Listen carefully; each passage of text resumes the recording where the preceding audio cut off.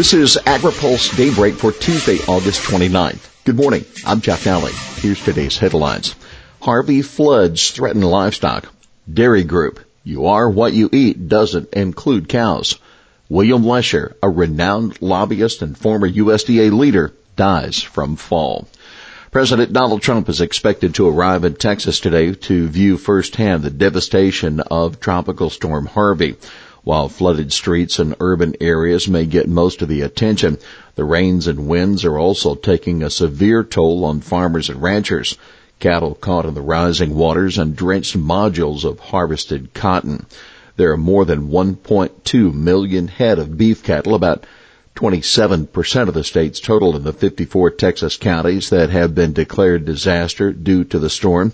Many of those animals are threatened by the torrential rainfall, according to David Anderson, a professor and extension economist at the Department of Agriculture Economics at Texas A&M University. Ranchers did their best in the days ahead of the storm to move what cattle they could to higher ground, but many are still in danger, according to the professor. The first threat is drowning, but after that, ranchers will have to scramble to get food to the drenched survivors. Anderson told AgriPulse, I think you have to figure that most of them stayed where they were. It's a disaster. USDA wants to help. It's going to be a scramble to save the cattle in flooded pastures or feedlots in the days to come, and USDA's Animal and Plant Health Inspection Service, APHIS, wants to help. Whether it's beef cattle or house pets, Acting Undersecretary Kevin Shea said APHIS officials are coordinating with the Texas Animal Health Commission to help livestock producers who were in the path of the storm. Because rain is expected to continue in the region for the next several days, APHIS has additional staff on standby to provide support should the situation escalate and affect more livestock operations, the agency said in a statement released yesterday. In addition to manpower, APHIS has boats and aircraft that are fueled and ready to assist not only with evacuations of people and their pets, but also to help deliver food and other supplies to stranded livestock to ensure their welfare until floodwaters recede. Should it be necessary in the coming days, APHIS has the expertise to assist with carcass removal and disposal as well. Dairy Group. You are what you eat saying doesn't include cows. The National Milk Producers Federation wants to make it absolutely clear to the USDA that dairy products should not be considered biotech products if they came from a dairy cow that ate genetically modified feed.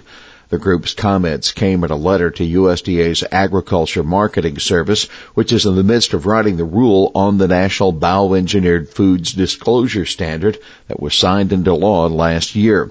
The law states clearly that any type of disclosure or labeling is not needed on food solely because the animal consumed feed produced from, containing, or consisting of a bioengineered substance.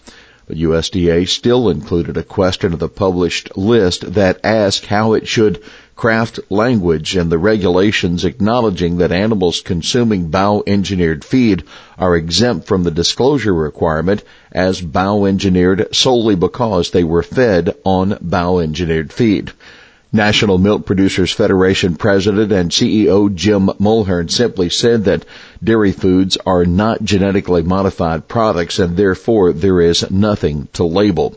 The group went on to stress that more than 60 countries that have biotech labeling laws do not require labels for meat or milk from animals that ate genetically modified feed. Commerce delays decision on Canada softwood lumber case.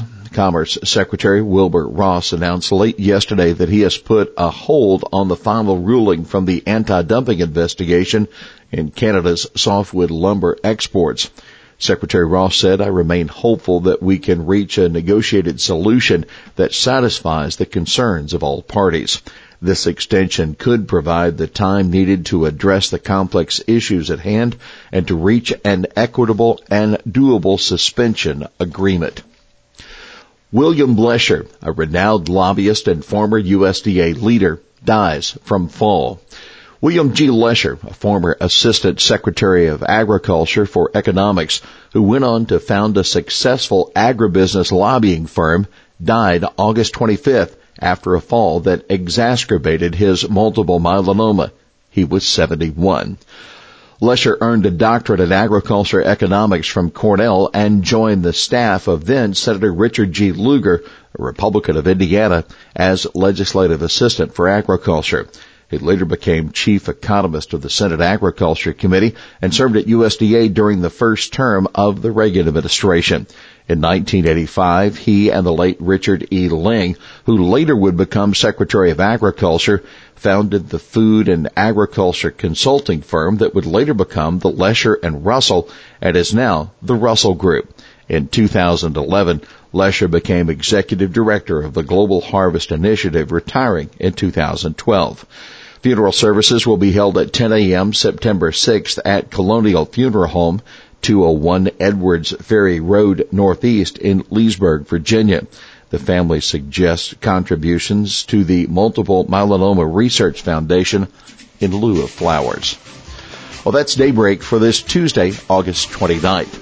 AgriPulse Daybreak is brought to you by McLeod, Watkinson & Miller, America's most experienced law firm in agricultural and derivatives law, and by the United Soybean Board. For the latest news out of Washington, D.C., visit agripulse.com. For AgriPulse Daybreak, I'm Jeff Nally.